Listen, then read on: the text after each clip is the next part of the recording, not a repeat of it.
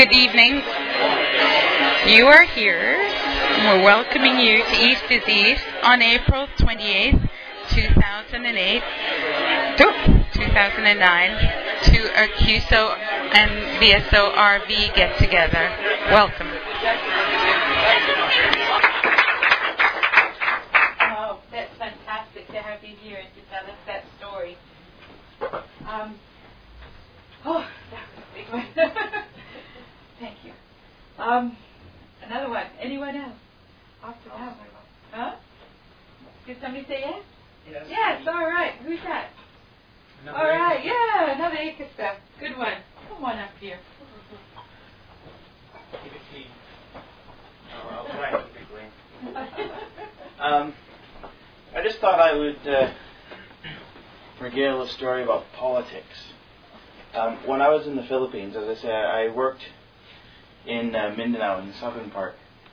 And while I was there, they had basically two elections. In the Philippines, you have sort of a mixed mash of government. You have the president, who's in charge of the whole country. Then you have the senators and all those people. And then you get down to the provincial government, which would be sort of similar to like BC.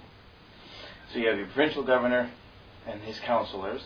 Then you have the mayor, who's the mayor of the municipality, and his councillors. And finally you get to the very bottom, which is the barangay. Barangay is basically a small little village. You have your barangay captain and your barangay councillor. So while I was there, they had elections for the governor and the mayor. And they also had elections for the barangay council and the barangay captain.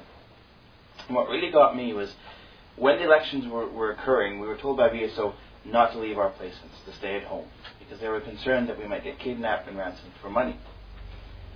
And during the mayoral elections, a friend of mine wanted to run for councillor. And the current vice mayor was an old friend of his. He'd known him since high school. They're in their late 40s. He was the godfather to the vice mayor's kids. So he went to the vice mayor and said, "I'd like to run for councillor." And the vice mayor said, "Well, we think you'd serve our campaign better if you just campaigned for us and didn't run for council." Well, he really wanted to run for councillor. So he went to the opposition, another friend of mine, and said, "I would like to run for councillor." He said, "Yeah, great, come on in. We're glad to have you run with our campaign." The election occurred, and needless to say, he didn't win the election. He never became a councillor.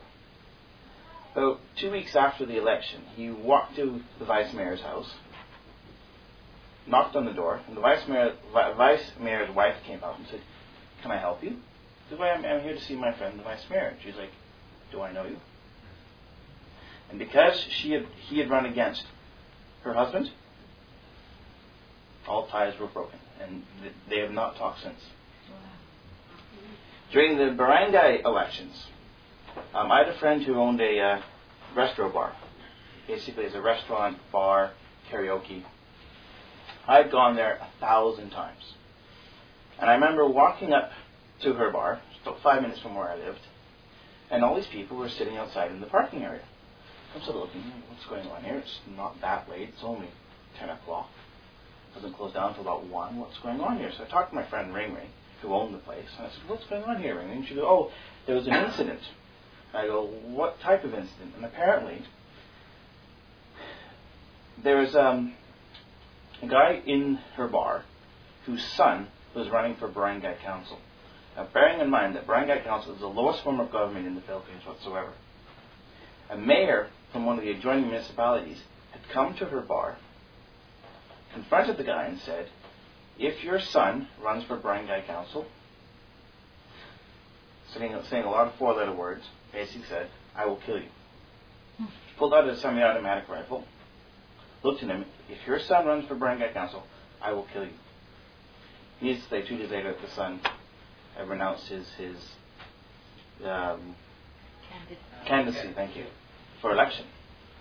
And I remember at the end of all these elections, the sort of national television station said this was a good election year because there were only 118 deaths related to the elections. Oh, my goodness.